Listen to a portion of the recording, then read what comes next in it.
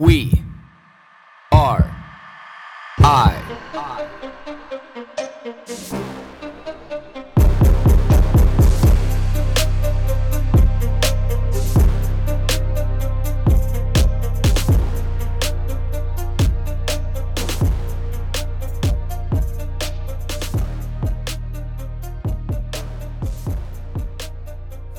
Is it easier to find community when you're actively doing something? I thought about this yesterday when, I met somebody, that I had a meeting with somebody that I recently met, down at the pumpkin patch, and explained kind of the vision, the idea, and how it all came about. And, like the concept and the relevance and what my desire and my vision is for Telvi Kessa. Now, I love explaining Telvi Kessa to people because I think when they first initially hear those words, Telvi Kessa, it's like, what is that? It's the intrigue. But it's Finnish. Telvi is Finnish for winter, and Kessa is Finnish for summer. So ice bath, sauna, winter, summer. It's very plain, very simple. But everybody within that community is very intrigued by it. So I think it adds this element to something more than just calling it an ice bath or sauna. I've noticed anyway. And the thing is, I think people who are connected with that community of ice baths, saunas, progressive health strategies. And the one thing that I realize about all these people and myself too is, although there's a lot of like mainstream talk about these two modalities nowadays, there's something that taps us into the history of these elements, of these modalities, because they actually have been, we as human beings have been participating in environmental hormesis, which is all these two things are, for hundreds of thousands, if not millions of years, just by simply us spending the majority, all of our time typically outside, except for very recently in our past. So that's why we have these natural processes that happen inside of our physiology to being outside in these elements or creating these elements in different ways, going in an ice bath, going in a sauna. Not only that is that you have a lot of Eastern European cultures and Central European cultures that have been doing these things for thousands and thousands and thousands of years. You also have these, cultures like, say, First Nations cultures here. They have also been doing these things for thousands and thousands and thousands of years.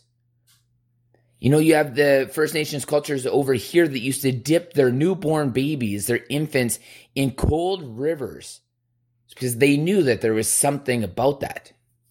They have sweat lodges where they would go to heal themselves. In Eastern European cultures, you have parents who leave baby carriages outside of restaurants in the wintertime because they understand the benefit of being outside in the cold. Never mind, you have the whole, Ukrainian, Russian, Finnish, the whole region is just littered with saunas. And people going in, icy rivers and icy lakes and oceans and all that kind of stuff.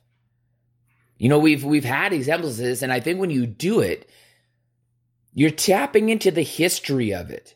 And you're also tapping into elements of your physiology that say this is right. Although when you're in the ice bath, like your mind is like, get out, this is cold, we don't want to be doing this. When you're in the sauna, you're like, this is really hot, we can't stay in here any longer. It's like, yes, because your body needs those defense mechanisms to be able to say, hey, like this shit's a little crazy, maybe you should rethink this.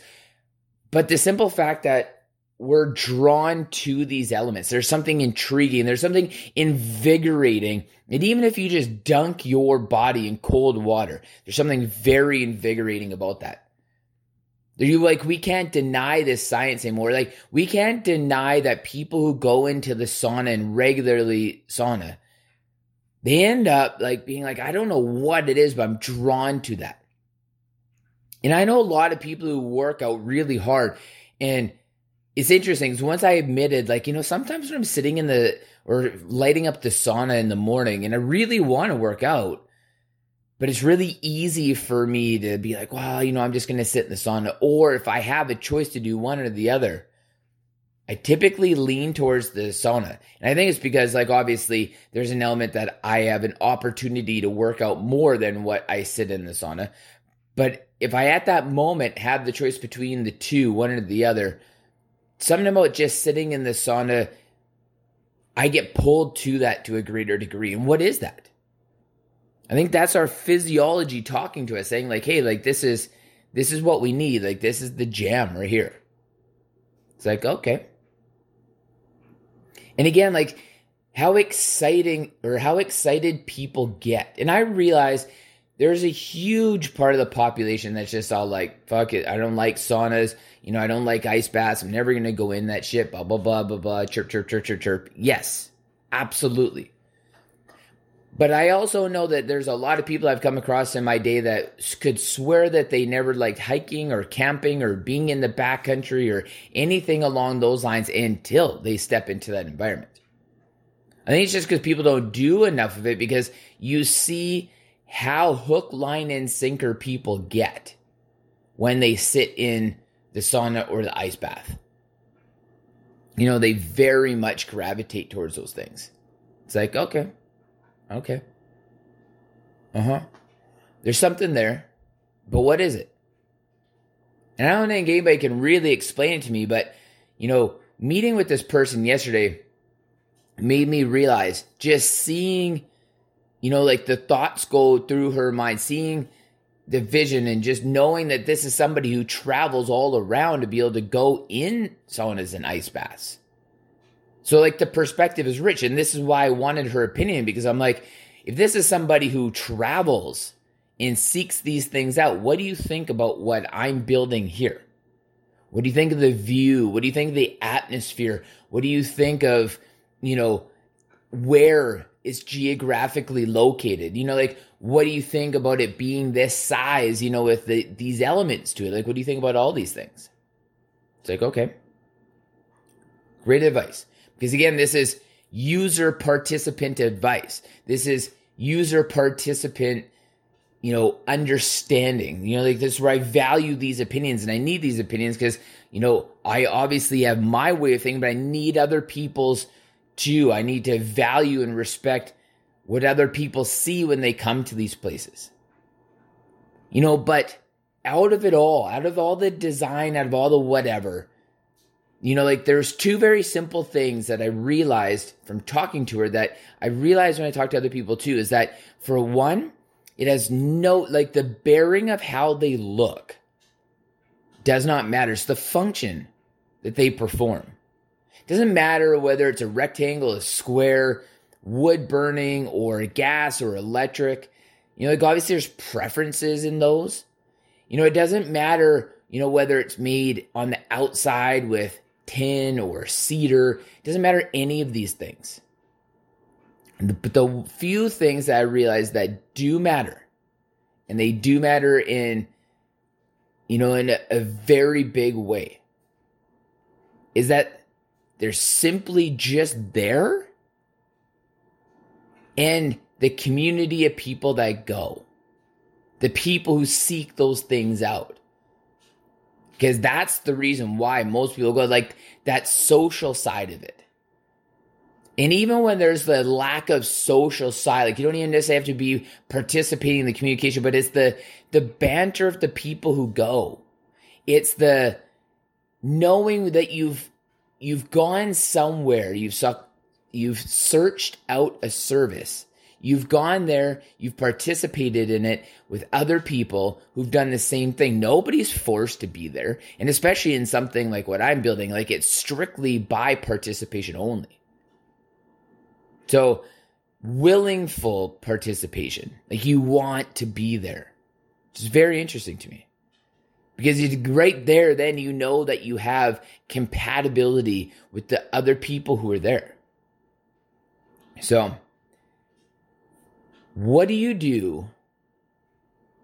Where's the avenues for that in your life? Like, do you get community in your life? Because again, like what I said at the start of this, I feel like when you are doing things, whether you're the person who is creating the environment or participating in the environment, but when you're doing things, you find your people. Especially now when, it takes a little bit of effort to step out your front door. But you need to find your people. You need to do something that you enjoy.